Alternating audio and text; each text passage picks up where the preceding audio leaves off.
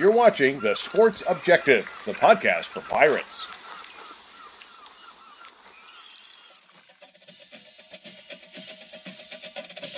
You're watching the Inside Slant on The Sports Objective. Over the next hour, the guys will be joined by play-by-play voices, beat writers, and other analysts from around the nation as they preview this weekend's college football action. Let's hear from you throughout the show via Facebook Live, on our YouTube channel, or on Twitter at The Sports OBJ. Now, here are the guys. Welcome into the Inside Slant as we take a look at the week's top games, talk college football news. And with us right now, ladies and gentlemen, producing, he's like Willie Nelson on the road again. It's Bubba Rosenbaum. How are you? I'm doing well, Dave. As always, excited to talk some college football as we take a look at week 3 and some of the better games. And, obviously here in just a moment, as you see there on the screen, we'll be joined by David Glenn. But we'll also, later in the hour, catch up with the play-by-play voice of the Wake Forest Demon Deacon, Stan Cotton. And also our viewers and listeners will have a chance to hear a conversation that I had earlier on this evening with David Ware from App State Mania, the Mountaineers 24/7 sports site.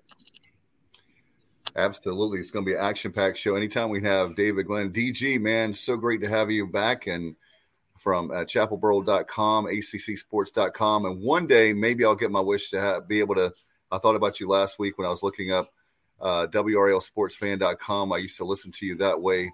Maybe one of these days I'll be able to selfishly, and for many fans around the state and around actually the world, you can hear him. Love to have you back on the airwaves. How's it going? I'm doing great, Dave. It's always fun to be with you and Bubba. And it's funny, I still do radio or TV or a podcast virtually every day.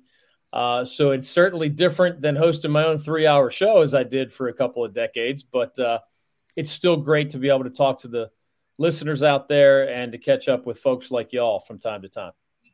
Yeah, first off, I was going to tell you, I thought about you a couple weeks ago. I was thinking about the tailgate tour, and, man, that would have been definitely on your list, the NC State ECU game. I was tailgating, thinking about you with a tailgate tour, Continental Tire. Maybe we could get them to we'll have to talk to you. Maybe you can hook us up with a inside track to sponsorship. But anyway, I digress. But it was one heck of a game. I tell you what, we've suffered so long, as you know, I know Anthony's got to be happy to your son going to East Carolina, graduating. Now he can finally say, hey, man, our program is back to – it's not where it belongs, but it's certainly a lot better than it was just a few years ago. Oh, there's no doubt about it. And that's why Mike Houston was hired, right? Everywhere he had been successful. Division II, FCS. And you knew it would take a little while because the Scotty Montgomery era was that bad. But sure enough, as the predictions were that by year 3, by year 4, Mike Houston would have the arrow pointed back in the right direction. That's exactly what's happened at ECU. And they played the Wolfpack down to the end and had a couple of chances to win it and made a lot of great plays and certainly belonged on the same field as a squad that was and is ranked in the national top 25. My son Anthony, as a graduate, wishes that his timing was a little different because his years there were not quite as successful on the gridiron. But as an alum, he's definitely going to enjoy, more of these winning records and bowl trips and the other good things that go with those. No doubt, and we obviously looking forward to it. One of the things I want to talk to, because we're going to dive into some of the games this week, but a global picture, something that happened, a week or two ago after the last time we had you on, the football expansion, the playoff expansion. Just want to get your thoughts. Does this help an App State and East Carolina? I feel like it does. Maybe this is finally a chance of, it's not perfect, but it's a lot better than where we've ever been. Well, it's going to make a lot of people a lot of money, that's for sure. And that's the biggest reason that we're going to get it. It's nothing philosophical. It's not what's best for the players. It's not what's best for the fans. It's these schools are going to make a whole lot of money, and much more than they've been making in terms of the truckloads of money that they're already making with the 4-team format. I think it's going to be interesting to see how it plays out with those top 4 conference champions getting essentially an open week and automatically advance to the round of 8. But 12 is certainly more inclusive than 8, than either 4 or right now, or 6 or 8 would be. So I'm personally happy that it's going that way. I still think we're going to end up with a lot of national champions whose names are the same as they are under these 4-game formats, but the fun factor will be higher. And I've always thought in college basketball, for example, you could have a middling season, but know in the back of your mind that if you win your conference championship, you're still going to the big dance. Maybe you just happen to play your best ball late in the season for whatever reason. There's that Cinderella all-inclusive aspect to March Madness, and it'll never be that way. It'll never be that wide open in football for obvious reasons, but 12 is better than 4 once we get to it. And it does leave the door cracked for teams outside the Power 5 to not only get in, but show that they belong. No doubt. Our good friend, actually from Williamston, North Carolina, like me, Richard Allsbrook, who's in Greenville now. He says DG. Let's see if I can put that up there. September 10th, 2022 is the very reason the college football 12 teams need to be included. Go App State, Marshall, and Georgia Southern. And that leads me, the reason I brought that up, DG, is there's some that are saying, I heard national media now finally saying Sun Belt better than the American. Would you agree with that, or is that still to be determined? Yeah, I think it's still a little bit too early for that. I mean, App State is a heck of a program. So I'm not ready to give the whole Sun Belt credit for what App State has done. I think when you look at the numbers since 2015, App State has won more games overall at the FBS level than everybody not named, Alabama, Clemson, Ohio State, and Georgia, and maybe one more. The Mountaineers are truly, number 6, I think, on that list the last I saw. Marshall is also, I think, very good this year. But I'm not sure who else in that league is good. There are several other maybes. Whereas we know Cincinnati's a really good team in the American. I think UCF and SMU and Houston and maybe others will be good from the American. So, hey, I'll tip my cap to the Sun Belt for the amazing week they had. But I'm a body of work guy, and nobody gets a prize as a conference for a great week. If you do it over the full regular season, including these intersectional matchups against members of other conferences, if the numbers spit out that you're better than the American, then I'll tip my cap to you. But all we know right now is that there's a couple of really good teams in the Sun Belt. We'll see if there's more than that, and we'll see what kind of depth the American ends up with. It's just too early to tell in mid-September.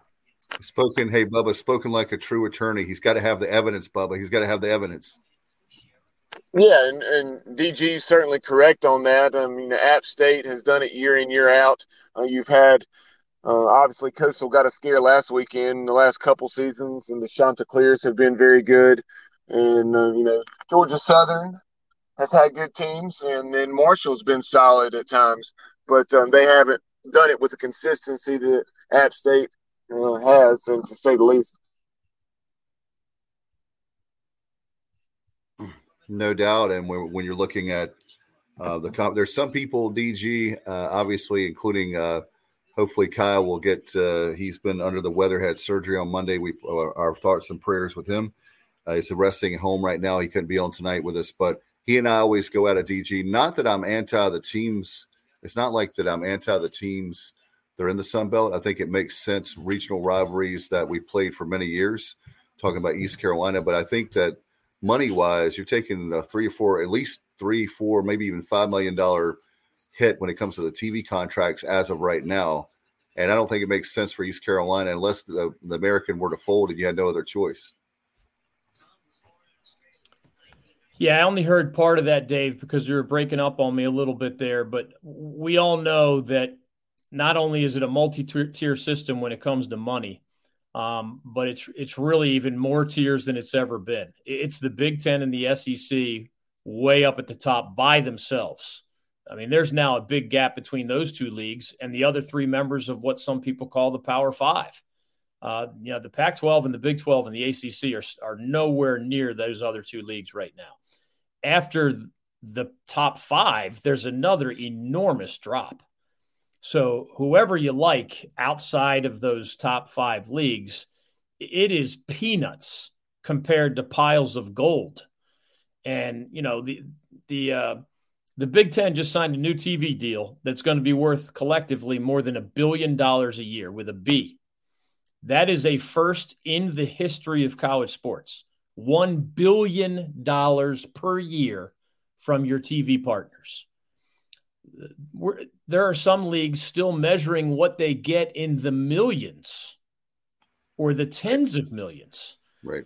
So we're not talking about slight shades of gray differences here. We are talking about haves and have-nots. Now, it doesn't mean you can't be good within your league.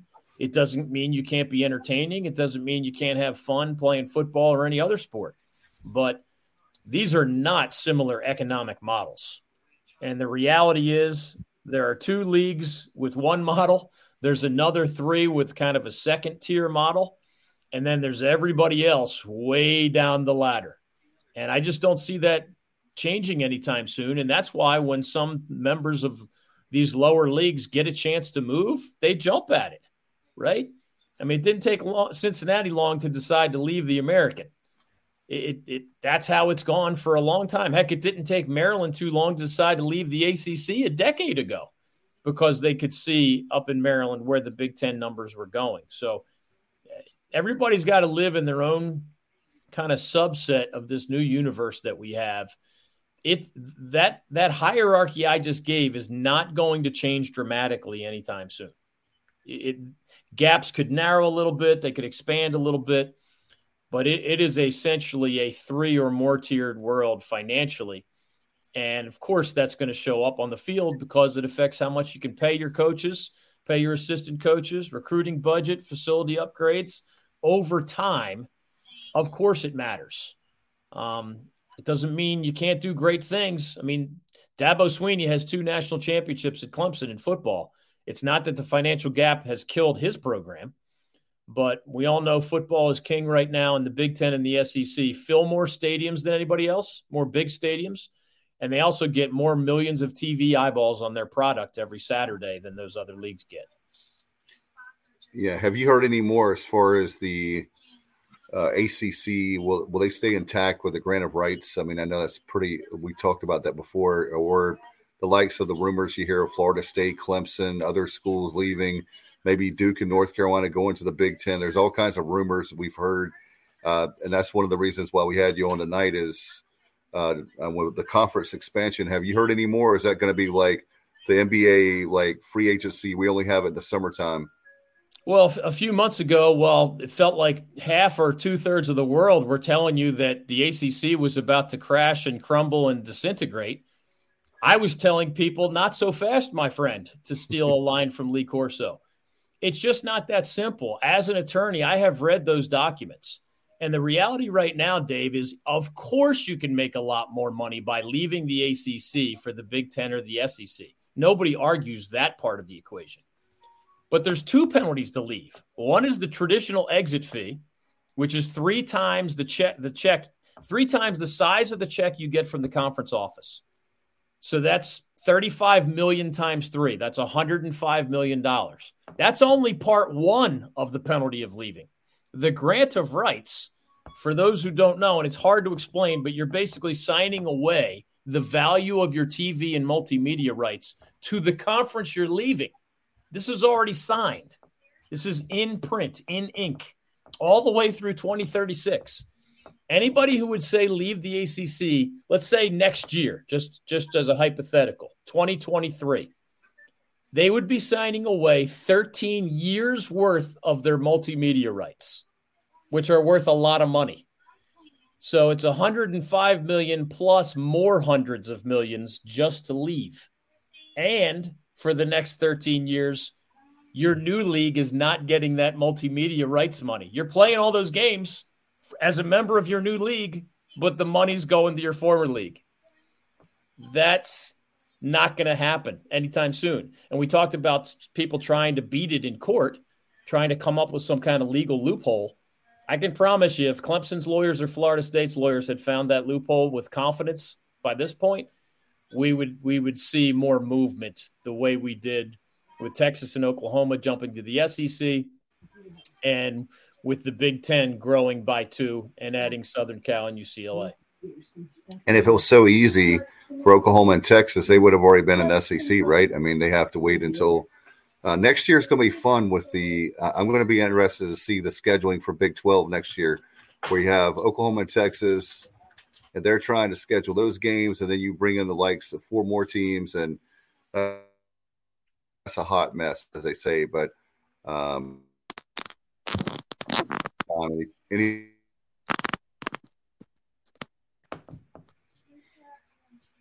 I don't know if Bubba could hear that or not, but I got you now, Dave. Can you hear me all right? Yeah, you're good now. Okay. Sorry about that. I'm pulled into the house and I connected to the Wi-Fi and needed to disconnect right quick. But DG, taking a look around the nation, and we'll specifically talk more about the ACC, which you follow extremely closely here in a moment. But obviously you had Alabama getting a scare last weekend. Georgia has been very dominant. Obviously the second of those 2 games was against an FCS foe. But what are some of the things that have stood out over the first couple weekends of action? Yeah, well, from an ACC perspective, I've always, you guys know me, I've covered the league since 1987, but I never mince words. And, the thumbnail sketch for the ACC includes, it's usually one of the best men's basketball conferences, not always number 1, but always one of the best. And it's rarely one of the very best in football. It's almost never as good as the SEC. It's often behind the Big Ten, sometimes behind those other leagues. And this year it has a pretty good start. I mean, it has 5 teams in the national top 25. There's only one year in the history of the ACC where it ended up at the end of the year with 2 teams in the top 10 and a total of 5 in the top 25. That's only happened one year in ACC history. The ACC was created in 1953.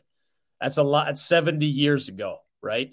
So this is a league that has a chance if Clemson reaches its ceiling, if a second team steps up, and if these other members of the top 25, like the Wolfpack, like Wake Forest, like the Miami Hurricanes, maybe somebody else surprises. The Pitt Panthers have had kind of an up and down start. This is a league that maybe matters as much as it has since 2016. So that because I'm an ACC guy, that is one of my takeaways, because, by the end of September, there are often years where there's only one ACC team worth following by the end of September. And that's not the case this year, I don't think. But Alabama, while filled with warts against Texas, still has as much talent and depth as anybody else. Ohio State looks that way. Georgia looks that way. We'll see if Clemson stays at that level.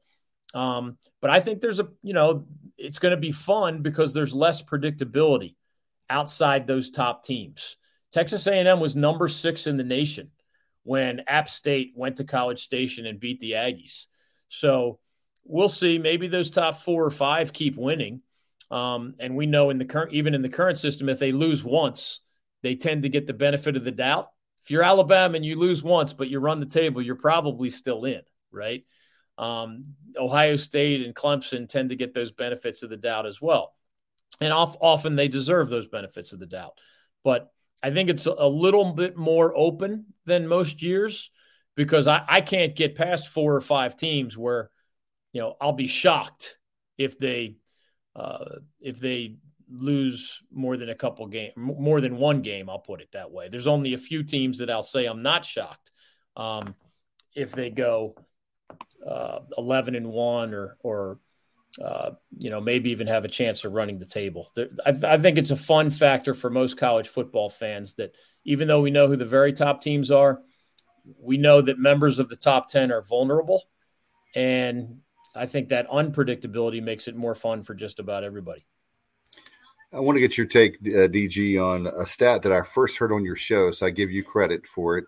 But the last time NC State won an ACC title, I was in first grade in Durham, North Carolina at Holt Elementary School. So actually I was at St. Mary's, but I transferred the next year. But anyway, so 1980 was the last time North Carolina won a title. I mean, when you think about Duke Blue Devils, they shared the title in 89 with Virginia. Duke's had a title before NC State and North Carolina. It was a shared title, but with Spurrier. But do you see Dave Doran finally bringing home a trophy to Raleigh? I mean, it's because I was really disappointed. I'll say this with the Raleigh media, who I love very much, how they didn't give East Carolina credit. They're like, NC State didn't play very well. And I thought that it was more of that East Carolina played really well and they played up. And I don't think NC State played down. I just think East Carolina played much better than they thought. I don't think that this is the year for the Wolfpack. I do think they have a good team, but to win the ACC title, remember there's one more year of this divisional format. So you got to get past the Clemson Tigers. And I know Clemson has some quarterback questions right now, but the Tigers are pretty good almost everywhere else. And I mean, defensive line, linebackers, secondary, special teams, you name it, they're pretty darn good. So I still think the class of the league is the Clemson Tigers. NC State is a member of the Atlantic Division, right? And it's been hard for anybody in that division to even make it to the ACC championship game, much less win one. And on October 1st this year, State has to go to Clemson, where the Tigers are even more difficult to beat. So, you never say never. But if I'm a Wolfpack fan, I'm more excited about the possibility of the second 10-win season in the history of the school. I mean, you brought up one ugly piece of history, no ACC title since 1979. That's hard to take. I mean, a whole lot of people have been alive for 40-plus years and have never seen an ACC title from the Wolfpack. And another ugly piece of history is that they've been playing football for more than 100 years at NC State, and they only have one 10 or more win season. One.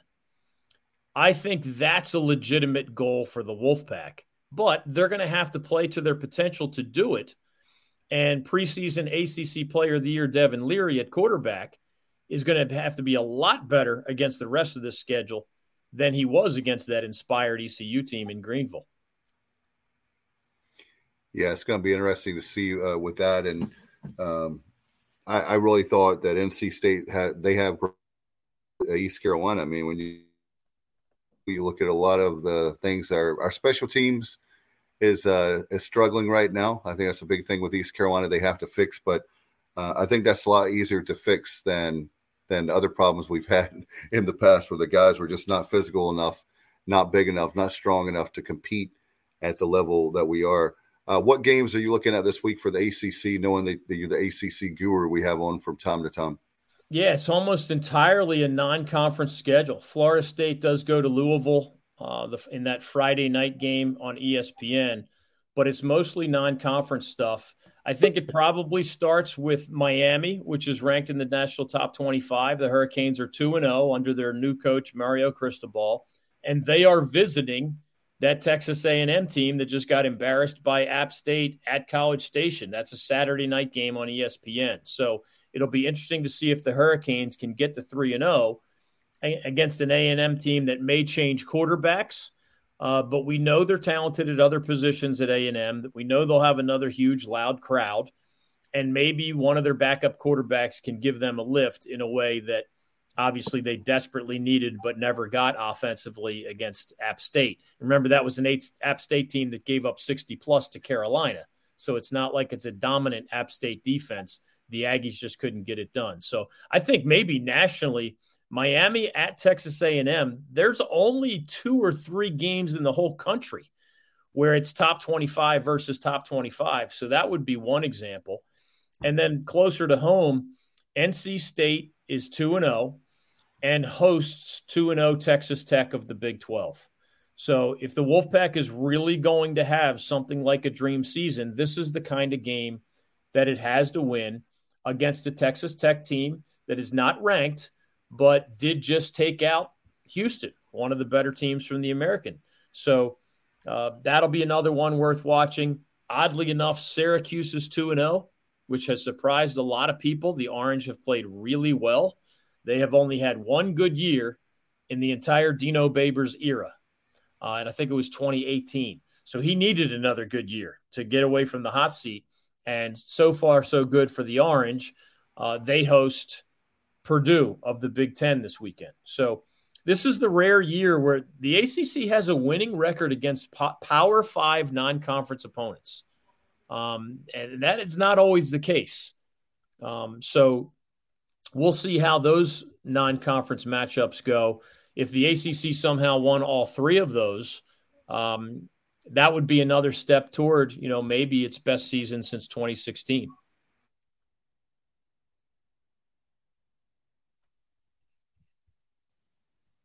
From Wake Forest, Stan Cotton. Stan, how are you?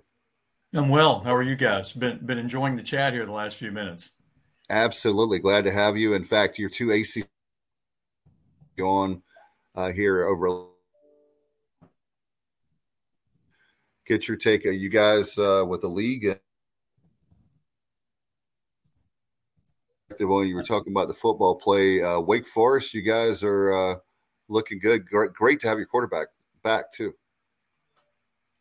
Yeah, I mean that was a shot to the solar plexus when the news came down that Sam Hartman was going to be out for a time, and thankfully for him he's healthy and everything looks good, and it was great to have him back last week in the game at Vanderbilt. He's kind of the heart and soul of the Wake Forest team without question. And he certainly showed it, threw for 300 yards and 4 touchdowns in his first game back. So, but, Sam Hartman's a great guy to have in the locker room. That he just is such a good team guy, a team first kind of guy. And to have your quarterback to be that type of a player and type of a person is, you can't place a value on that. So, the Deacs are off to a pretty good start. I think, the question mark this year with Wake Forest really is kind of been, can their defense be better? I mean, they've been scoring a lot of points the last several years, and so far so good. I think Brad Lambert, back at his second stint as defensive coordinator at Wake, has really done a really good job. They focused on third down. They've done terrific there. They've been really good in third down, and they've turned people over. So, the Liberty game this week is kind of a different deal. Hugh Freeze is a terrific offensive coach. He calls the plays for Liberty, and we're liable to see anything coming up this weekend. So it should be pretty good game. I think it'll be an entertaining game, and both teams 2-0 coming in and feeling pretty good. Yeah, DG, with what do you think the chances are for Wake this year? They have a great team, and what a great coach. Coach Clawson is one of my all-time. I don't know who brags about Dave Clawson more, you or me. I'm a big fan of Dave Clawson. Yeah, I like him personally. I like him professionally. I like everything about the guy. I don't know him probably as well as somebody like Stan does, but everything I do know, I just appreciate and I respect. And everything Stan said about Sam Hartman, I feel the same way about him. Easy to root for on the field, easy to root for off the field. He's a good decision maker. He's unselfish. He makes plays with his legs, with his arm, with his brain, basically. And he's just not all that impressed by himself, about himself. So, Wake is that funny school here in ACC country. I live in the Triangle where there's, the word hatred often applies among State fans, Duke fans, Carolina fans. And Wake can occasionally just be that 90 minutes away Switzerland type figure that I just don't hear people hate.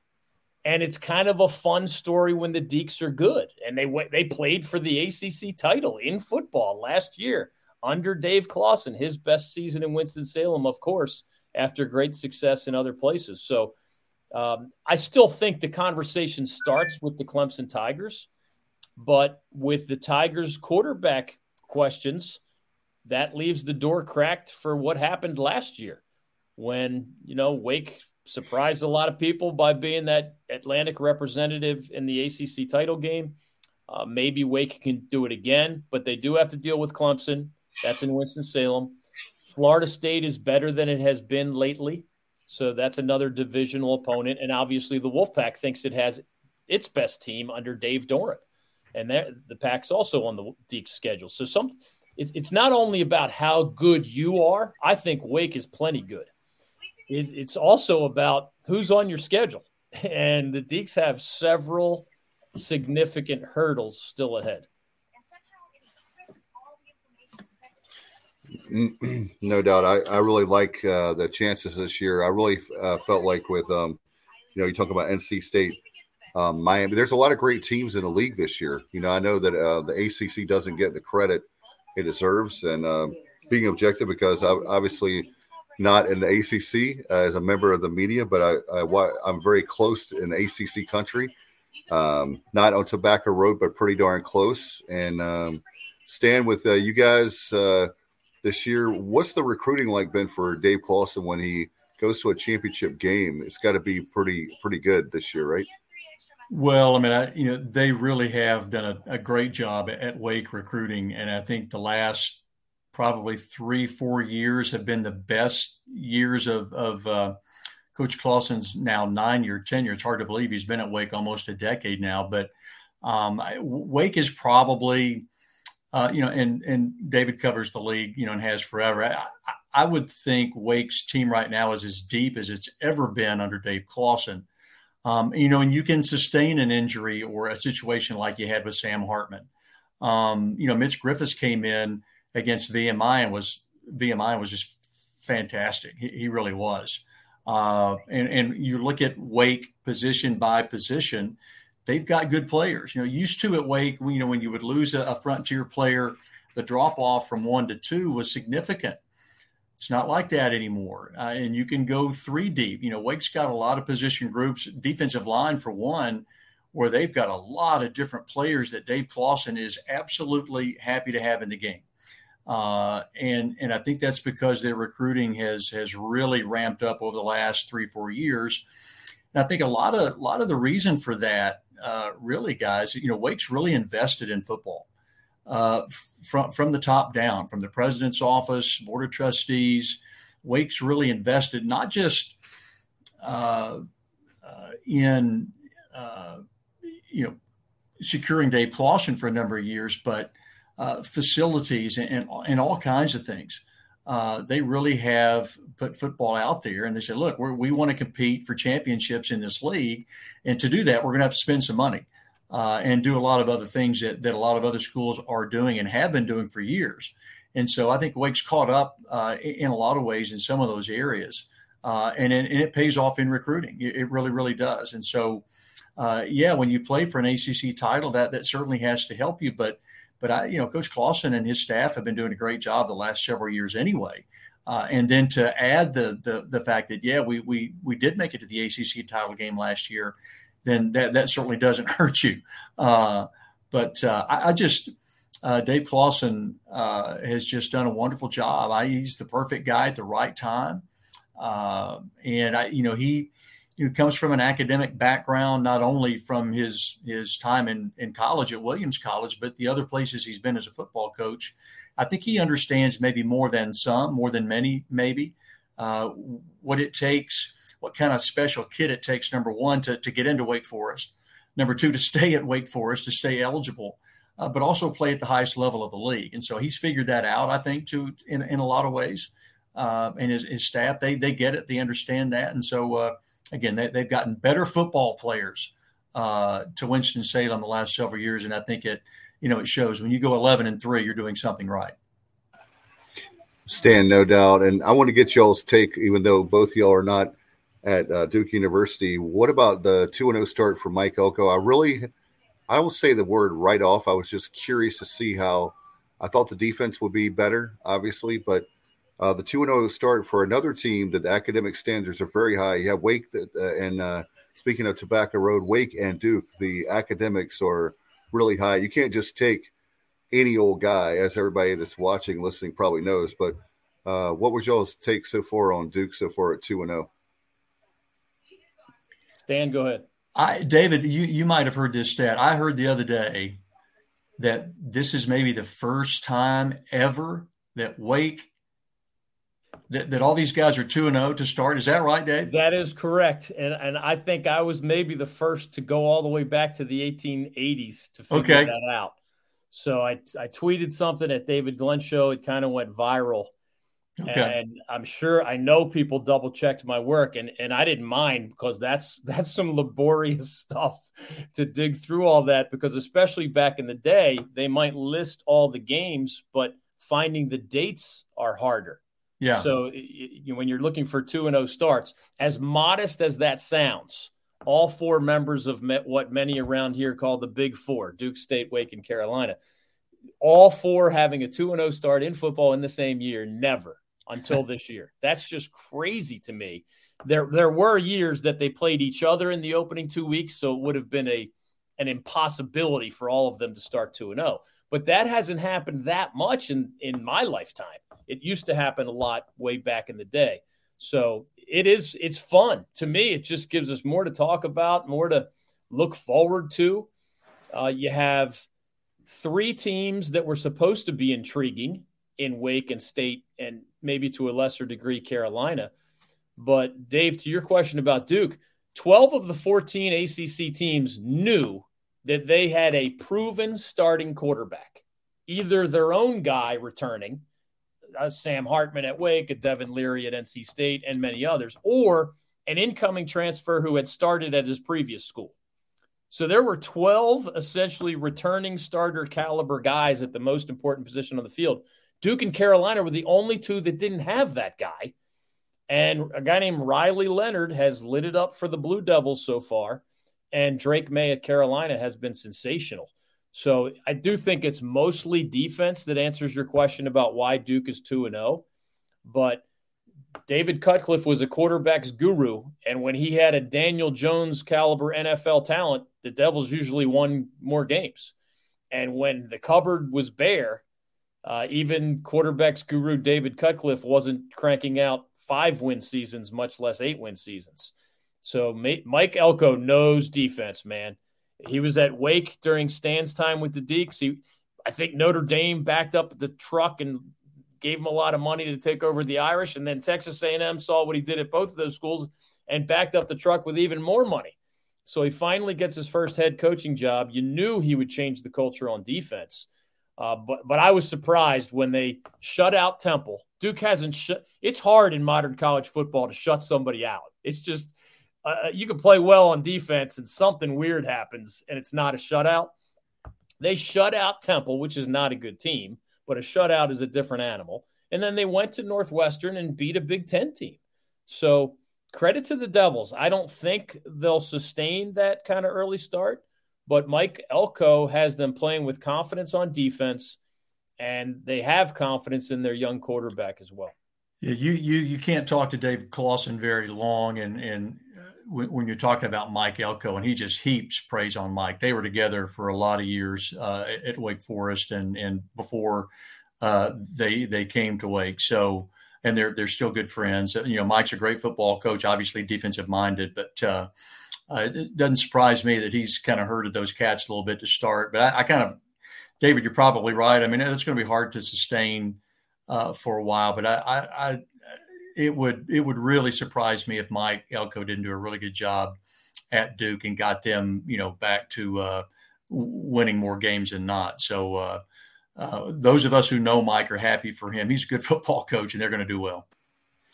Guys, that's one of the things that the topics that I was going to talk about because of obviously Scott Frost, that situation in Nebraska.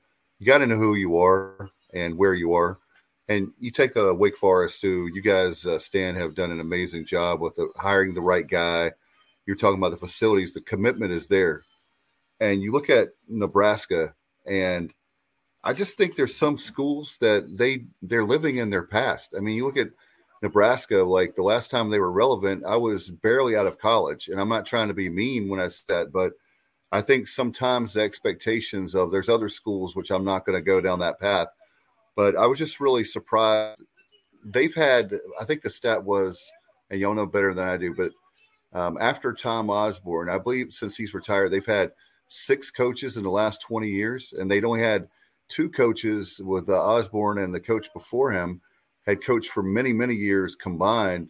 It just seems like that job, not that that there are not a lot of guys that would take that job, but that job is a really difficult job right now. And as a kid, I remember how great they were all the way through my college years. Like the first 20-some years of my life, Nebraska was very good.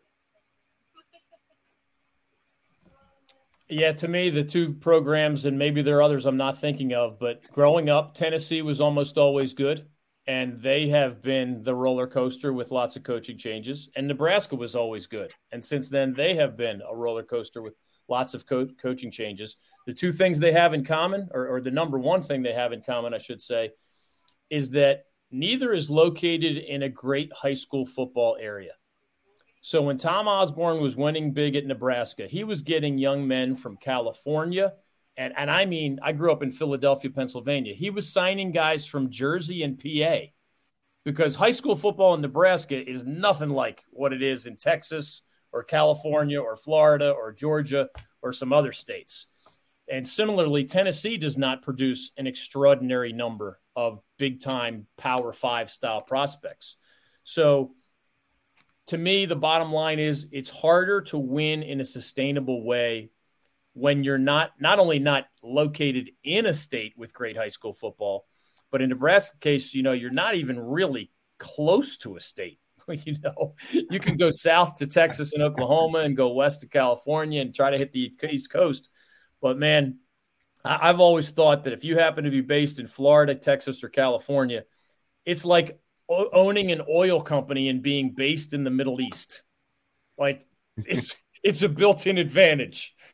And it's not quite that simple when it comes to human beings, but I think there's some parallels there. Stan, how about for Clausen? Has that made it easier with obviously the population of North Carolina has grown so much in my lifetime? And I think, what is it now, the ninth largest as far as population state in the country, or it's right around there. Has that helped Dave Clausen? I haven't looked at the roster, forgive me, this year. I know we've had you on, but has that helped him in recruiting, like having great talent so close to Winston-Salem? Oh, I don't think there's any doubt that that's true. And, a school like Wake can recruit nationally if it has to, but what you want to try to do is recruit kids whose parents can get to campus quickly, drivable distances. And that doesn't, you're not obviously confined to North Carolina to do that, but it doesn't hurt when the state that you're in has great talent. I think Coach Clausen's done a really good job in the state of North Carolina, and more kids are willing to take a look, at Wake Forest. Wake's been in 6 consecutive bowl games. They've never done that before. And unless something goes crazy this year, I expect them to be in a 7th. And that raises eyebrows among young people. It does. I mean, if you're winning football games, they want to go to a winner. And so that's one reason why I think that Coach Clausen has been able to recruit better these last few years. They're winning football games. So that's always a good thing. The Wake brand is solid across the country with guys like Chris Paul, on TV all the time and talking about Wake. That certainly doesn't hurt you. And, David was talking about, Tennessee. I grew up in Knoxville, and I'm an old Tennessee Vol, and I think that Tennessee maybe is on the way back to some of those years gone by, like Nebraska hopes it can get to. So we'll see. I still think Nebraska can get it done, but it's not 1978 anymore at Nebraska, and they certainly need to know that. And I think the powers there know that, but they're going to have to make a commitment to doing it a little bit differently maybe than they've done it the last several years.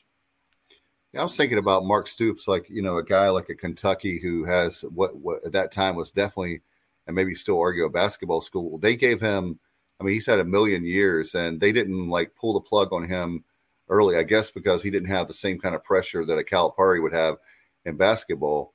And I'm just wondering if Nebraska needs to hire a guy and give him a little bit longer leash. And not that, another thing I've said about Scott Frost is Tuesday night was, I felt like that after a while, the people saying bad luck, he's lost so many close games. At what point do you say, not to be controversial, but what point do you say that he's being outcoached? And I know that may be mean because I actually like Scott Frost and he's a winner and he's a native guy from Nebraska. But man, that stat of how many close games he's lost is really daunting. Yeah, I think the bottom line is if you're an athletic director or a university president, if you believe you have the right person, you need to be able to stick it out through rough times, through angry mobs which sometimes your own fan base can be. The culture at Wake Forest is not going to be that way, right? That's a spectrum. And there's some SEC schools and others where it can be the wild, wild west with sometimes not just how fans act, but sometimes, they're kind of just outside the athletic director's door with their mega millions of dollars. And they have true input because of that big, big, big money. So it's a little bit different everywhere. But if you have the right guy, stick it out even against public opinion. But I'm also of the belief that if you figure out for whatever reason it's just not the right guy, there's nothing wrong with cutting them loose early. But just kind of the lawyer in me, follow the evidence.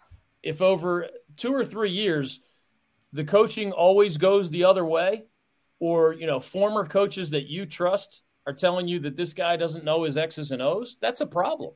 Or maybe he's alienated people on the recruiting trail in local high schools, et cetera. I'm with you on the patience is usually a good thing. Great story at Virginia Tech. I think Frank Beamer won 2 games in his 6th or 7th year with the Hokies. Of course, they kept him. Two wins in your 6th or 7th year is going to get you fired at 90% of the schools out there. If you've been there that long and you're throwing up a 2-win season, you're in trouble almost anywhere.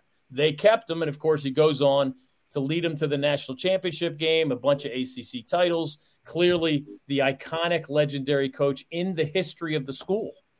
So in that case, patience was really a good idea, but only because they knew they had the right guy. It's different with every person. It's different with every school. The money is so big now. If you really believe you have the wrong guy, you've got to pull the trigger. I don't know if you guys saw this at Nebraska, but it shocked me, somebody who follows finances pretty closely. If they had waited until I think it was October 1st to fire Scott Frost, the money they owed him in a buyout, I believe, was going to be reduced by $7 million. That's correct. There are a lot of things I would wait 2 weeks for to save $7 million. I mean, I'm not sure what's on the list of things I wouldn't wait 2 weeks for seven. I know it's just part of a $100 million plus athletic department. $7 million doesn't sound as much in that context, but $7 million pays for a lot of things and a lot of sports that don't make money on their own. I mean, something weird must have happened for them to not be willing to wait until October 1st to make a coaching change. Well, I'd heard, guys, that behind the scenes, people like folks at Omaha Steaks and different ones had said, look, if you go ahead and fire him now, we'll come up with the $7 million. I don't know, but all I know is it's more money than I'll ever make as a guy that's been a broadcaster. Even if that's true, if I'm Omaha Steaks, I'm waiting till October 1st. Exactly. And I'm using that $7 million to pour into whatever, Nebraska's next weight room renovate or something. I mean, geez. Yeah. It just made no sense to me. Usually there's one heck of a story behind the scenes when something like that happens. I don't personally know what that story is in this case. I'm not on the Big 12 beat or the Big 10 beat or the Nebraska beat, but there's got to be a heck of a story there. There just does. Now, Stan, kind of shifting gears back to the Demon Deacons, 2-0 hosting 2-0 Liberty. Hugh Freeze's ball club. Obviously, he's done a heck of a job there in Lynchburg. What can you tell us about this matchup this weekend? Well, it's a pretty good one, I think. Wake was down at Vanderbilt last week, and they've got a lot of good players. I think Clark Lee, has kind of got Vandy trending a little bit better, certainly than year one down there. But yeah, Liberty's kind of sneaky now. I mean, they've been winning a lot of games. They won 10 games 2 years ago. They beat a couple of ACC teams a couple of years ago. They beat Syracuse and Virginia Tech. And Hugh Freeze is a good football coach. And he's an offensive-minded guy. It's going to be like an old scattergun out here in the country. I think when Liberty gets the football on Saturday, there's no telling what they're going to do with it. I think Wake will, if Wake considers Liberty, it's probably one of the closest teams that kind of looks like Wake in a lot of ways offensively. They do a lot of similar things. So, I mean, they've got JUCO players. They've got a lot of transfers on that team. And so there's talent there. And, Hugh Freeze and his staff, have to find a way to kind of, get their arms around it and get them all going in the right direction. And they've done that more times than not. So, I mean, the quarterback a couple of years ago was one of the highest recruited kids in the country, went to Tennessee and got into a couple of things there and transferred to Liberty. So, they've got a lot of good skill. They've got a couple of kick returners that have taken them back for touchdowns, punts, and kickoffs. And so we'll see. They again are just kind of one of those teams that scare me a little bit.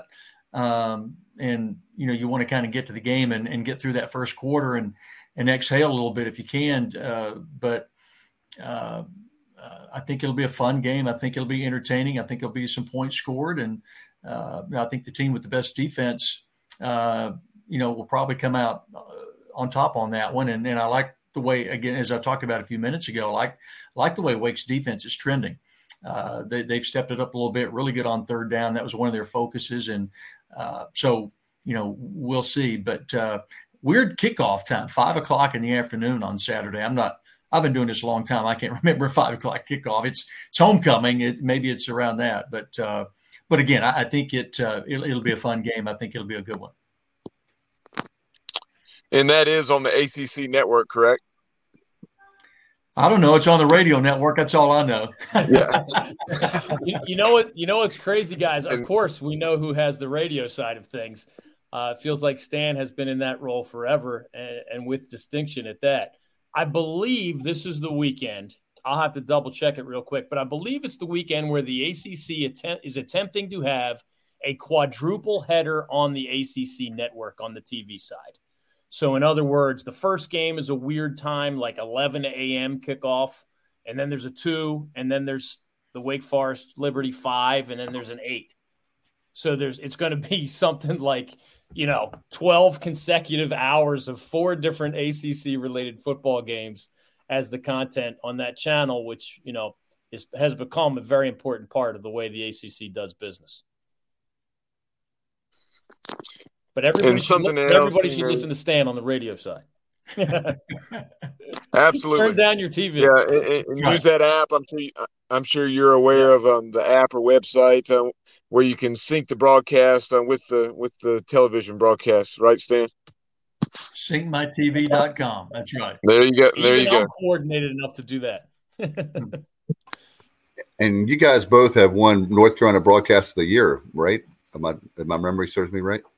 That is correct. Every now and again, they sling one our way, right, David? We'll take it. What is it? The clock is always right twice a day.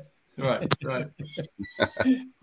Well, guys, thank you so much for coming on tonight. We appreciate it very much here on the Inside Slant on the Sports Objective. And Stan, how can people hear the game? Because I'm a radio guy, Stan, so I'm one of those radio nerds, and DG knows that I like to listen to the broadcast. Tell you what, I last year or 2 years ago in basketball during a game, I was checking Twitter. I don't know why, during a commercial break, and a guy tweeted at me that he was listening to us in Africa on the Wake Forest Game Day app, which is a free download, and also Learfield's got an app called the Varsity. Right. You need to download the Varsity app, and you can listen to Wake Forest and a ton of other schools anywhere in the world, absolutely free. Or the Wake Forest Game Day app. Of course, we've got stations around the state, but if you can't find one of those, Wake Forest Game Day app or the Varsity app, free anywhere, all the time. All right. I know. How about social media? Can you tell folks like Twitter and Facebook and the like? Yeah, we're all over social media on what we call Behind the Mic. People can actually watch us inside if they want to do that. They can watch us. They can't see the field. That would be a no-no, but they can see our antics in the broadcast booth while we call the game. And that's all over YouTube and Twitter and Facebook and everywhere else. So a lot of folks are starting to do that and have a lot of fun watching us have a lot of fun. Sounds good. Appreciate you so much, Stan. Hope you have a great call. Looking forward to listening to it this Saturday. And go Deeks. You bet. Thanks a lot, guys. Good night. Appreciate it. Good night. See you, Stan. And DG, how about you? Obviously, one thing that we wanted to talk about too, before we let you go, I failed to mention one of the articles you wrote about is something that our good friend Patrick Johnson was talking about on a show on 94.3 The Game this afternoon about game day coming to Boone. And he was like, man, why not Greenville? Why not ECU? We've won, and you know that, DG, over the years, not to be living in the past, we've won a lot of games since you've been North Carolina, starting out as a young journalist, I think when you were 12. But now they're going to Boone, and I think that there's a lot of people that equate Appalachian State to East Carolina of the 90s. How many games that we took down the Miamis of the world, West Virginia, you can name a whole bunch of schools. And there's a little bit of, I guess, jealousy, maybe. But anyway, he mentioned about that, and it was curious to see. I was going to ask you that question, and we talked about in the green room about how many times, and you know this because you wrote an article about it, I'm plugging it for you, how many times game day has come to North Carolina? Yeah, believe it or not, game day as an on-site extravaganza for ESPN has been around since 1993. So it's basically 30 years old. Mm-hmm. And it's only been held on North Carolina soil 7 times, counting this weekend at App State. So Boone will host for the first time. Carolina hosted once back in 1997. NC State hosted once. Wake Forest hosted once. And the other 3 were all in Charlotte. And those 3 Charlotte games, 2 of the 3 were ACC football championship games. But all 3 of those games on North Carolina soil in Charlotte specifically didn't even involve a state of North Carolina team.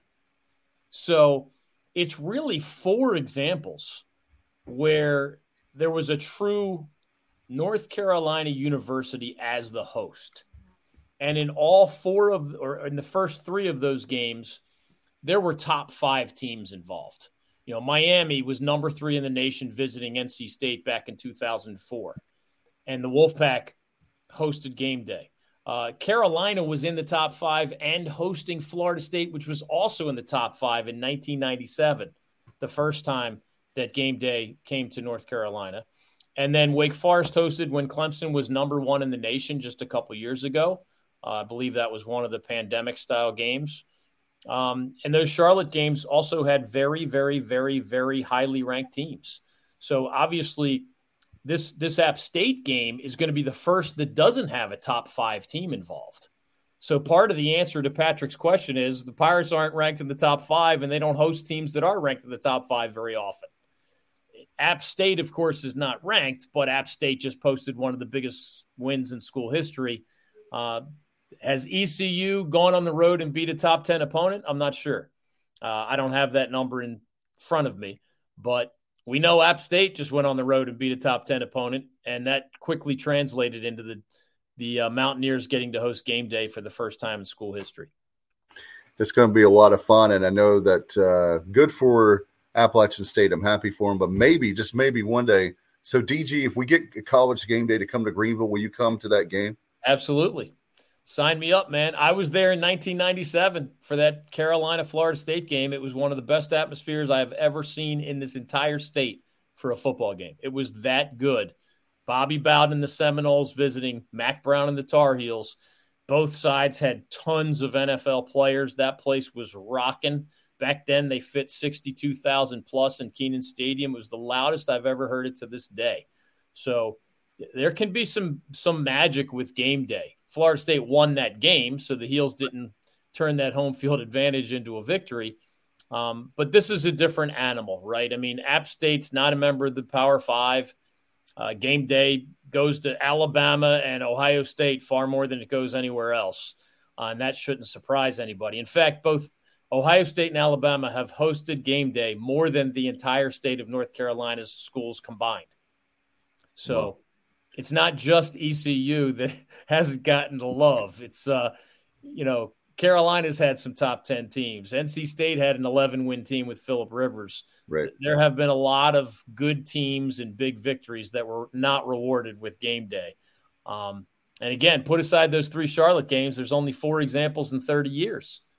and the other 3 all involve top 5 teams. So I guess the bottom line is either get into the top 5 or host a top 5 team or do something like the Mountaineers just did at Texas A&M. And then maybe, depending on what other options game day has, obviously they're surveying the landscape. If your big moment happens to come at a time where game day is already booked in other cities, well, they're not going to make a decision 7 days before to bring their traveling circus to your town. No doubt. And it's going to be interesting to see how that plays out. But Boone is such a great atmosphere. I've seen it on TV. I've never been there to the Rock, but I look forward to going there very soon. Hopefully I can. My son's playing football now, DG, so it's kind of hard to and my daughter's playing soccer, so I'm having to be close by. The days of traveling probably will be maybe a bye week for them or something like that. But certainly to get to Boone right now, it's going to be really difficult for sure. There's no job more important than parenthood, man. So keep up the good work. No doubt. And Bubba reminds me we're going to next year that in Boone, so I'll have to go there when the Pirates play. You should. I've been there many times. It's not a huge stadium, but they get jacked up for big games, and they squeeze people into Kid Brewer Stadium, and it's an expanded stadium too. I was there when the Miami Hurricanes visited them a few years ago. I took the big tailgate tour out there, and of course, I've been there many times to cover games or nowadays visit my daughter. So she got to see that crazy scene after the Mountaineers beat Texas A&M. That campus was in chaos for a while. I bet if I were 20 years old or 18 years old, it would be fun, but not now at almost 50 years of age. It's past my bedtime or getting close to my bedtime now. DG, how can people find your work? I see that up on the screen for those people watching but listening. How can people follow you and your work? Yeah, the majority of my work nowadays appears at chapelboro.com. So it's the word chapel and then BORO.com. If you Google Holding Court with David Glenn, my whole archive comes up. So just dozens and dozens of articles that I've written over the last 2 years at chapelboro.com. And as always, you can follow me on Twitter. I have a lot of fun there at David Glenn Show. It's the same handle I've had for probably a decade at this point. At David Glenn Show on Twitter, and then online at chapelboro.com. I wrote about game days visits to North Carolina, all 7 of them. And I did write about the first time ever that Duke, State, Carolina, and Wake all have started in football at 2-0 or better. I had to go all the way back to the 1880s to certify that. But, you can find all the details on both of those topics at chapelboro.com. And not many times that at least the Triangle schools I think there's been a couple times they've been in the top 25 together. Some only happened a few times in modern history. I don't know back when they started doing polls, but I know like 1957, 94 was another year that came to mind. I believe off the top of my head were 2 times as far as those 3 schools being in the top 25. Not many times that happens as well. That David, is not a long list. Thank you, brother. Appreciate your hard work. Appreciate you being on. Thanks for staying along with us, and give my best to the family, and looking forward to seeing you very soon. Hopefully you can come down and tailgate with us at ECU. Sounds great, man. Always fun to be with y'all. Dave, Bubba, take care of yourselves. Keep up the good work, and we'll talk again soon. All right, man. Have a good night. You too. Appreciate you. All right. Thanks to DG for staying a little bit extra there and helping us out throughout the night, navigating through. We've had technical difficulties, but hey, that's what it's all about. When you do a live show streaming, you never know what's going to happen. Talking to some colleagues earlier about that this afternoon. It's certainly a great night for the Pirates. Bubba, I don't have a score for our women's soccer team. I've been trying to obviously. Do you know that score at SMU? I'll double check. I believe it's 2-0 Mustangs. Okay. All right. I was correction. It is 1-1 at halftime. Oh, wow. Okay. 1-1 at halftime. So I knew we had it was a scoreless match there about 25 or so minutes in at least. And then the Mustangs took that 1-0 lead. And while we're doing the show, I know Johnny Gardner was watching it and keeping me posted, and I thought he had said it was 2-0. I I apparently misread that text, and it's 1-1 between the Pirates, who are receiving votes, and the 19th ranked Mustangs. They're on the hilltop in Dallas. As a matter of fact, they I believe they're ranked the Mustangs are ranked Bubba 19th in the country. Yeah, they're 19th, and we're receiving votes. So if we are able to pull out this win, then odds are, especially if we take care of business on Sunday night at home, if we're, I guess what that would make us 7-2-1, correct, and we would be in the polls. Yeah, I'm very excited. In fact, Bubba knows we've been working hard. Bubba and I have to get Coach Gary Higgins. Obviously, he invited us to come there, and we're going to go to his office here very soon and do an interview. We're going to give them some love. We try to give, as you guys have watched our show for many years or listened to it over the last 4.5 years, we work really hard to not only have the big three, if you will, of basketball, baseball, and football, but obviously the Olympic sports that we think a lot of too. And we've got a lot of great coaches and obviously athletes. So we try to showcase them, and we're working on stuff behind the scenes as well. And we'll leave it at that for right now. Hey, Bubba, I tell you what, big game with what a game with Appalachian State. I know you had a chance to have an interview earlier with David Ware, right? I did. And actually, before we go to that interview, which was right at 20 minutes with David Ware of App State Mania, the Mountaineers 24/7 sports site, I figured very quickly, we would mention some of the top games of the weekend. I won't spend a whole lot of time on it because you can go back and watch Sonny and Semenza, and They took a little bit more of an in-depth look at some of these matchups that I'm going to mention. And then also Pirate Breakdown with Sutton Young. In addition to talking about the East Carolina Campbell game, we talked about some of the top games within the American. In the AAC, you have Tulane traveling to Manhattan, Kansas to take on the K-State Wildcats. K-State's a 14-point favorite in that one. Tulane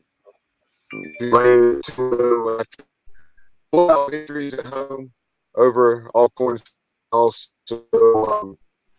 UMass, winning both of those very handily. And then you have Kansas coming off the overtime win up in Morgantown against the Mountaineers. Neil Brown, I think, is definitely on the hot seat there. I would be surprised if he isn't. But Kansas and the Jayhawks headed to H-Town this weekend to take on Dana Holgerson, Kyle's favorite coach in the American, and the Houston Cougars. And the Cougars, I'm a little surprised. I thought they would be favored, especially with that game being at Houston.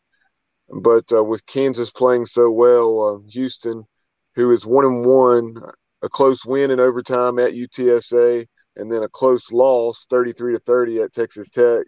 The Cougs are still a 9.5-point favorite in that one. You have SMU a 3-point dog at Maryland as they attempt to get a nice out-of-conference win over a Big Ten foe. And I like their chances of doing that. Maryland is 2-0, but their schedule hasn't been very challenging to date. And then you have USF. They're playing in the swamp. And as we know, the Bulls have really been struggling, and they're a 24-point dog to the Florida Gators. Nationally, some of the top games, and the first one that really comes to mind is number 12 BYU, because that's an opponent of the Pirates. They're traveling to Alton Stadium to take on 25th ranked Oregon. The Ducks, very much like BYU a week ago, BYU, I think, was a little bit – these numbers, these rankings were reversed when they took on Baylor, and BYU was favored by 3 or 4 points against the higher-ranked Baylor Bears, and they were able to win that thriller in Provo. So now you have 12th ranked BYU, a 3.5-point dog to the Ducks. You have number 22 Penn State traveling to the Plains to take on Auburn. The Nittany Lions are a 3-point favorite in that one. You'll recall here in the last, I think it was, I don't know if it was 2 years ago or maybe it was last season. I think it was definitely either last season or 2019. Penn State hosted Auburn, and that was an absolute thriller in Happy Valley. Yep. And then, Penn State won a thriller coming back to beat Purdue in their opener Last week they blew out Ohio. Auburn last week got a scare from San Jose State, trailing 10-7 at halftime, and then they were able to hold off the Spartans, come back and defeat San Jose 24-16 in that one. But that one will be very interesting in, a game that Brian Harsin, who, for whatever reason, folks were trying to run out the door during the offseason there in Auburn, a game that would definitely, earn him some favor with the Tigers fans. And then you have NC State. They're a 10.5-point favorite as they host Texas Tech. And then you also have number 13 Miami traveling to College Station, taking on Texas A&M, and Texas A&M is a 6-point favorite in that one. No doubt, some great games. And I'll tell you what, you're right about both Auburn and LSU. We'll have to see how they go. Man, tough fan bases. I know what it's like, when people talk about expectations and you want to win, but man, it seems almost like you're cursed if you win a national championship, especially both places, but LSU comes to mind. But certainly we'll have to wait and see. That's why it's going to be interesting to see about with Alabama and Texas coming in. I'm sorry, with Texas and Oklahoma coming in. I misspoke about those two schools, about how hard it's going to be for them to win at the level they normally are used to winning, especially Oklahoma in recent years. Will the fan base be happy with I guess maybe Texas because they've struggled, but with Oklahoma, would they be happy with the 8-4, 9-3, knowing that schedule is going to be really, really tough, and the SEC? So we'll have to. I'm not worried about it because I'm not a fan of those schools, but we'll have to wait and see how that plays out. Yeah, and as far as Nebraska is concerned, and I'm not necessarily saying that you were saying that the Cornhuskers should be content with what they've currently been going through, because I don't think that. But at the same time, I think Nebraska, with the support of that program, and being pretty much the only show in town within that state, and I understand some of the dynamics there as far as population and so on and so forth, but I don't think they're going to get back to where they were previously. But there's no reason that they shouldn't expect to at least be winning, 8 to 9 games, and then Right. occasionally more, and maybe making a push every now and then for the playoff. And there's no reason with the support that program has that they can't expect that, much less going through 3, 4, 5 win seasons like they have recently. Right. I'm definitely not saying that they should be content with being mediocre or below average. I'm just simply saying that I think that they have. It's like with us, Bubba, with the Montgomery years. We were not happy with 3-9, 3-9, 3-9, but we knew that especially after that second year, and then Montgomery comes back for the third year, we didn't have expectations of winning 8 or 9 games. Now, are we going to say that we're happy with 3 wins? Of course not. That would be absurd. That's ludicrous. But at the same time, we knew where we were and the pecking order at that time. I mean, we were dead last or next to last at the time when there was only 130 teams in the FBS. So we've come a long way. And are we happy? Are East Carolina fans happy with where we are? No, but we are much happier now.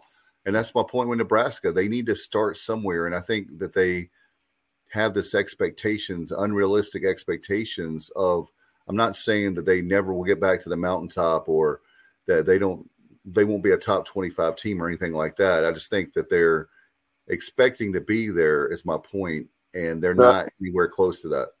I agree with you. Going back to the early 2000s, I want to say maybe it was 2003 when they fired Frank Solich. Yeah. And he ended up getting that Ohio U job.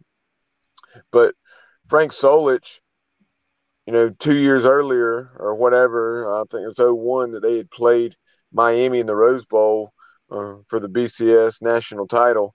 And, they are just a couple years removed. He gets canned. So I think that's an excellent point or example, I should say, of what you're saying as far as the expectations there, and just another example of how it's hard to follow the man, because no matter how well you do, even when you go 9-3 or 10-2, it's a disappointment because you're used to playing for national titles every year and your fan base is spoiled. Yeah, but wouldn't that be nice, Bubba? Yeah. But before we go to this conversation with David Ware of App State Mania, very quickly want to go to this comment from Richard Alsbrook, and he asked, when is the last time that ECU football was a 30-point favorite? And then Johnny Robertson chimed in with a game that was coming to mind, going back to the next to last year of the Ruff McNeil era, and the Pirates were off to that excellent start and ranked in the college football playoff poll there shortly after this, like when 16. It came out for the initial time in 2014. You had the Pirates a 40.5-point favorite over SMU that day, because I remember we won 45-24, and folks were ticked off. I was like, and little did they know what was in store just a couple years later. Oh yeah. they would have been begging for those circumstances and complaining about a 3-touchdown win. Exactly. We had the very fact of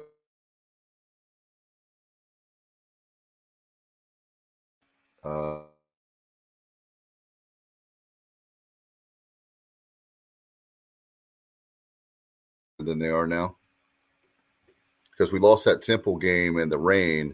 And if we don't lose that Temple game in the rain, we would have that's what killed us, man. Those 4 turnovers still haunt me to this day, those fumbles. Yep. Ugly day in Philly, and our Matt Semenza was there. I'm glad I wasn't. But yeah, no doubt.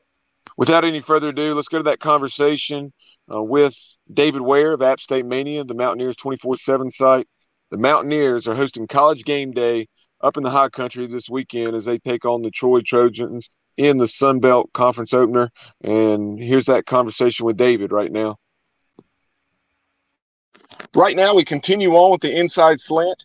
App State taking on Troy in the Sun Belt Conference opener this weekend at Kid Brewer Stadium. College Game Day is going to be in town for the first time ever, and it should be quite the scene in Boone, much like it was a couple weeks ago. Right now, to talk about that matchup and a whole lot more, very excited to welcome into the show for the first time from App State Mania, the Mountaineers 24/7 sports site, David Ware. David, we appreciate your time this evening.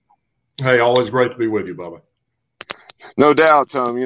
Before we talk about the matter at hand with College Game Day and then the conference opener against the Troy Trojans, just talk about what it was like last weekend down in College Station, because I know you were working that game as the sideline reporter on the App State Network.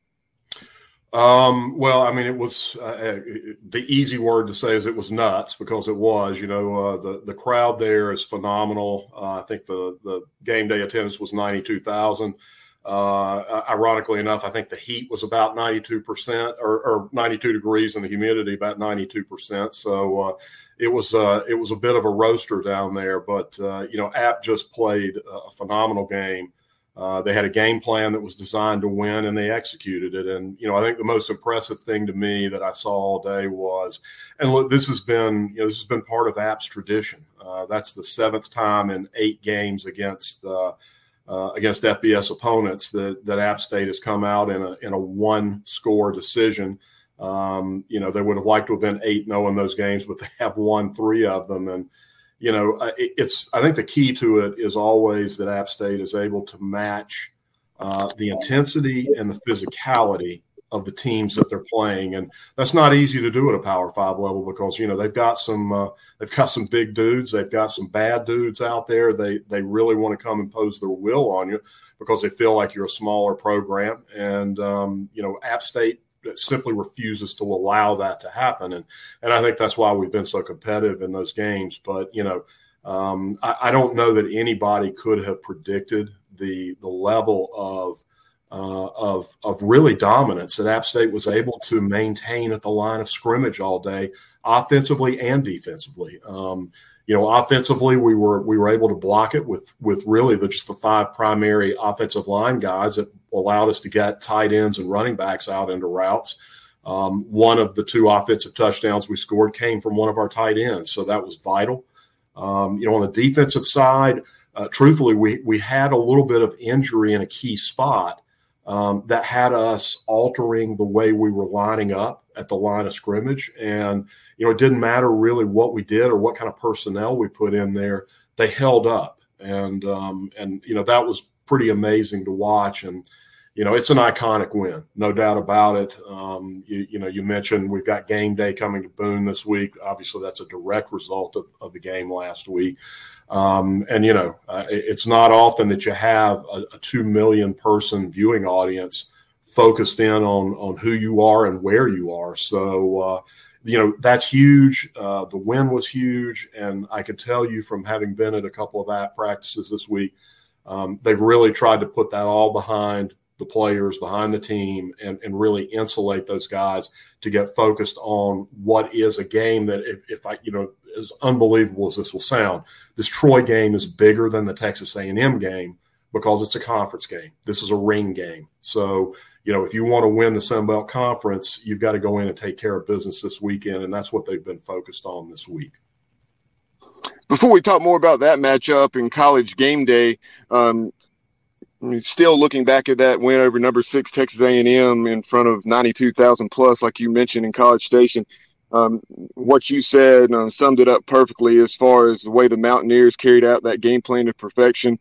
9 of 20 on third down, 181 to 89, winning the rushing battle, +2 in the turnover battle. You did give up a kick return for a touchdown, but forcing Texas A&M to go just 2 for 8 on third down, and then 41.5 to 18.5 in time of possession, with the Mountaineers running in excess of 80 plays, while the Aggies ran 38? Correct. So, and just some mind-boggling statistics there, and it really shows you what this program and specifically this team is made of. Coming off a game in which they scored 61, but also allowed 63 to North Carolina, and I just had a feeling. I took the apps with no hesitation in my weekly pick'em contest at 18.5 because of I just knew. This defense has been so good, and they're obviously very good again this year, that was going to be an atypical performance in week 1, albeit was against a very solid North Carolina offense. Yeah, I mean, I think the defense was the big question mark, and deservedly so. They did not have a good game in the opener against North Carolina. I don't think there's a man in that locker room that would tell you any differently. That's not how App plays defense. The reality is, we were replacing and still are. It's a transition. Several key players on the defensive side of the ball from last year, guys that took a lot of snaps. And anytime you've got new players, even when they're talented players, which they are, but they're really seeing their first true tangible game action. Look, there's going to be a learning curve. I don't care who you are. You can simulate everything you want in practice. It's not the same. It's just not the same as game speed. And we didn't look good. We didn't look consistent. We weren't disciplined. And, I think that is a testament not only to the coaching staff on that side of the ball, but the guys that play on that side of the ball that, they take enough pride in it that they were, they made a collective decision. We're not going to let that happen again. That's not App State football. We're not playing that way again. It's one thing to say it. It's another thing to go do it. And they put it out on the field and it worked. So, I give a lot of credit to those guys, but again, we are dealing with some injury on that side of the ball. We are still green in some spots on that side of the ball. It's a snap to snap season, as you well know. Things can get sideways on you pretty quickly. So, the job this week is to come back out, refocus on where we need to be, and deal with an opponent who's going to come at us, I'm sure, differently than we've seen the last 2 weeks.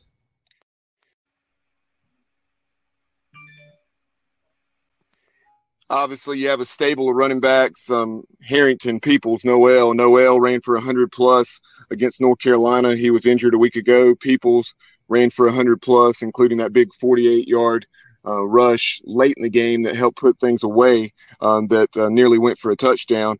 So just talk about how things have gone so far offensively. You have a seasoned vet at quarterback in Chase Bryce, and I know very talented at receiver, although pretty inexperienced. Yeah, I mean, I think the biggest, probably the biggest addition, truthfully, offensively, has been new offensive coordinator, Kevin Barbay. He came from Central Michigan.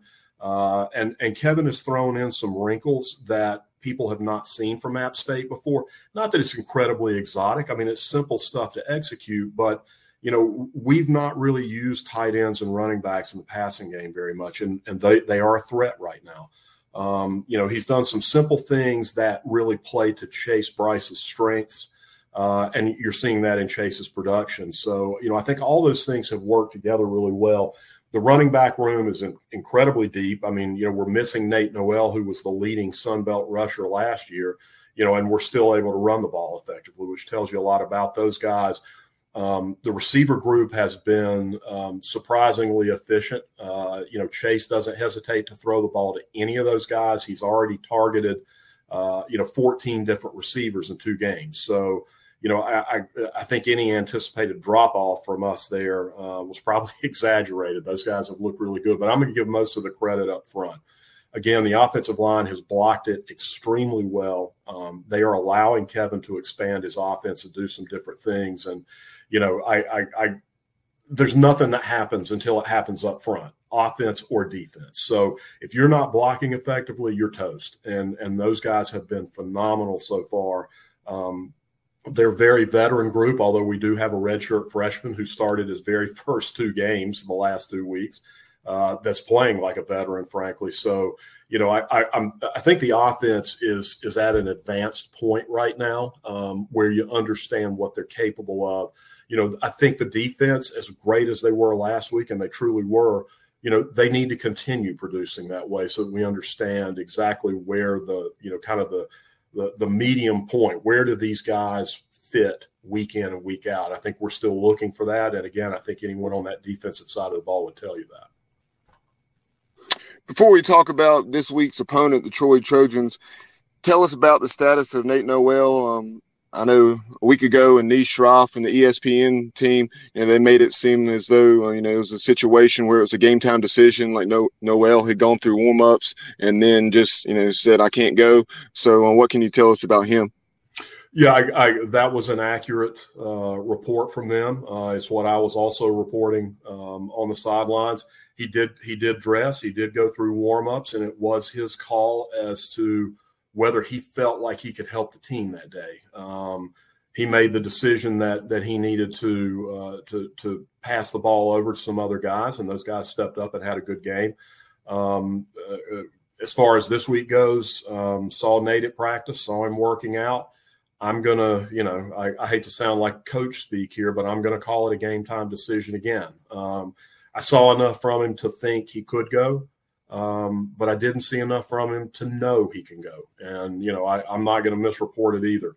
I think he will warm up before that game on Saturday. They'll see how he feels. And, the thing about Nate's game is he's such a violent, quick cut type of runner that if he can't do those things, then he can't be as effective as he's going to want to be.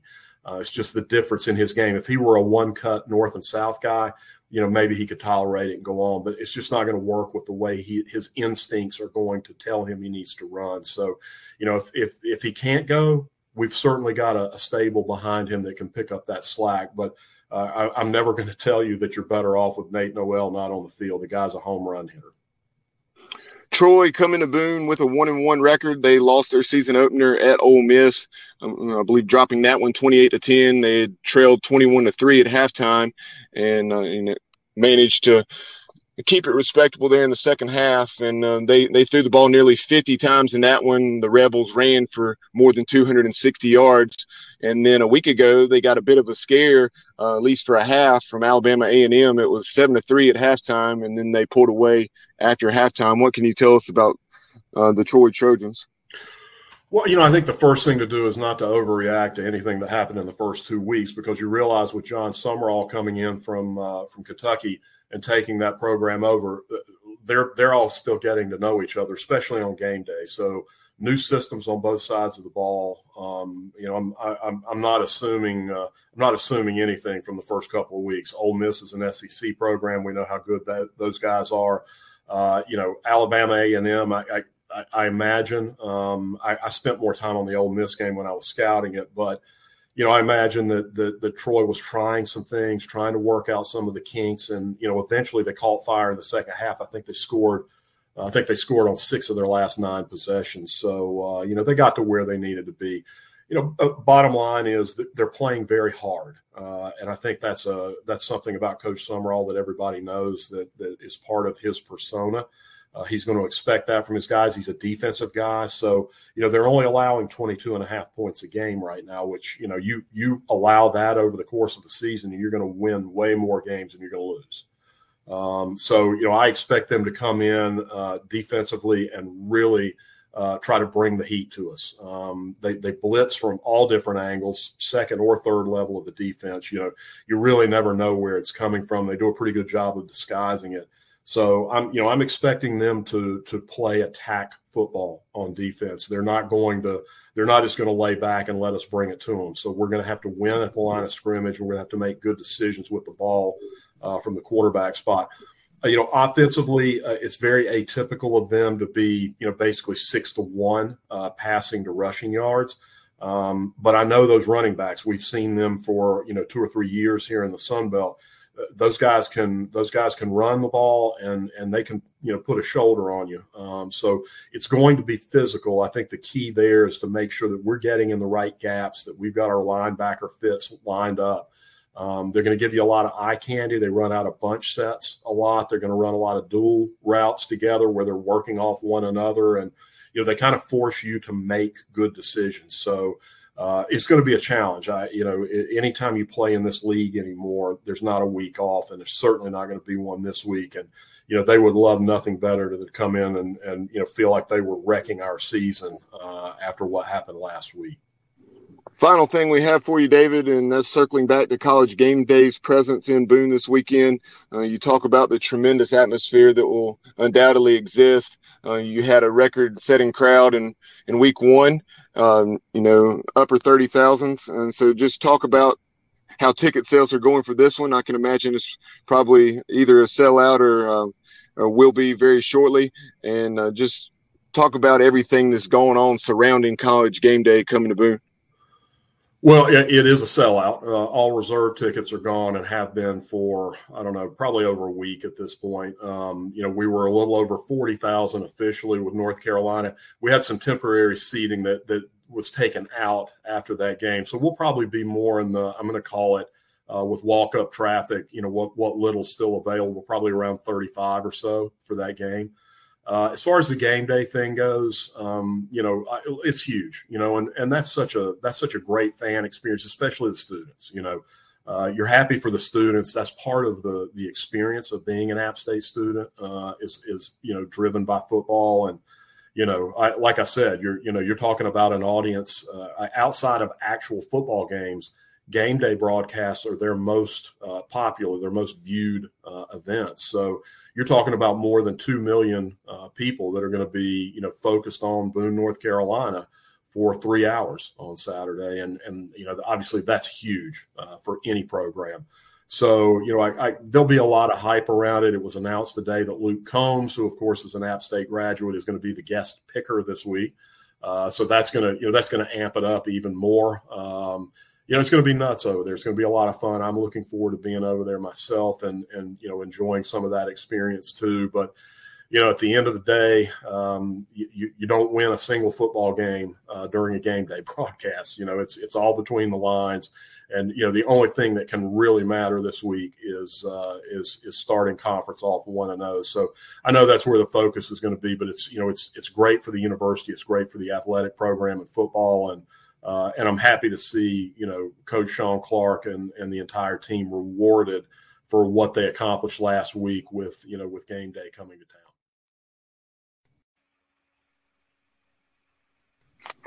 I saw on social media Marty Smith taking a plunge into the duck pond. And, one of the other heavily discussed topics is, where would the set be for College Game Day? So what have you heard on that front? Well, there's nothing to hear. That set is so big, it's already in place largely. They've put it up in the middle of campus in what is called the Sanford Mall area. That's in between a lot of the academic buildings, right in the heart of campus, really. It's kind of a big open field. It's a place where students will have easy access, walking access to get to the set. So that's already in place, and I would imagine will be completed sometime overnight. I think there are around 500 students that have applied for access to be in the pit area, which is right in front of the stage, and it'll be nuts. It's a great environment. It'll be a great perspective to show the campus, and it'll be fun. As far as Marty jumping in the duck pond, hey, you wouldn't get me in there. It's literally a duck pond, so I'm not sure about the sanitation element of that, but having worked a few sidelines with Marty at games over the last couple of years, it doesn't surprise me a bit that he took a header into that. Yeah, Marty Smith is something else, and not a shocker there that he made that decision to take that plunge. But as always, we appreciate the time. Always enjoy catching up with you, and also play-by-play voice Adam Witten.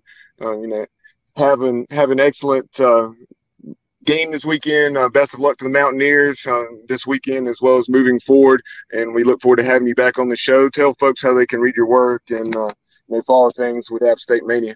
Yeah, it's really pretty simple. It's appstatemania.com. That'll take you right to the 24/7 landing page, and it's App State Mania on Twitter. Everything that we put out is tweeted out there as well. Always great being with you. Appreciate you having me on, and look forward to the next time. Folks, that is David Ware of App State Mania, the Mountaineers 24/7 sports site. And that'll conclude this edition of the Inside Slant. We appreciate David Glenn. Always great to catch up with DG. Also, Stan Cotton, the play-by-play voice of the Wake Forest Demon Deacons going back to the mid-'90s. And then, as you just heard, David Ware of App State Mania, as College Game Day will be in Boone this weekend. We appreciate you tuning in wherever and however you're watching or listening, whether it's on YouTube, Facebook, or pretty much anywhere podcasts are found, you can find us. For Dave Richmond, the absent Kyle Barber, Matt Semenza, I'm Bob Rosenbaum. You've been watching and listening to the Inside Slant on the Sports Objective. As always, we appreciate you tuning in. Go Pirates.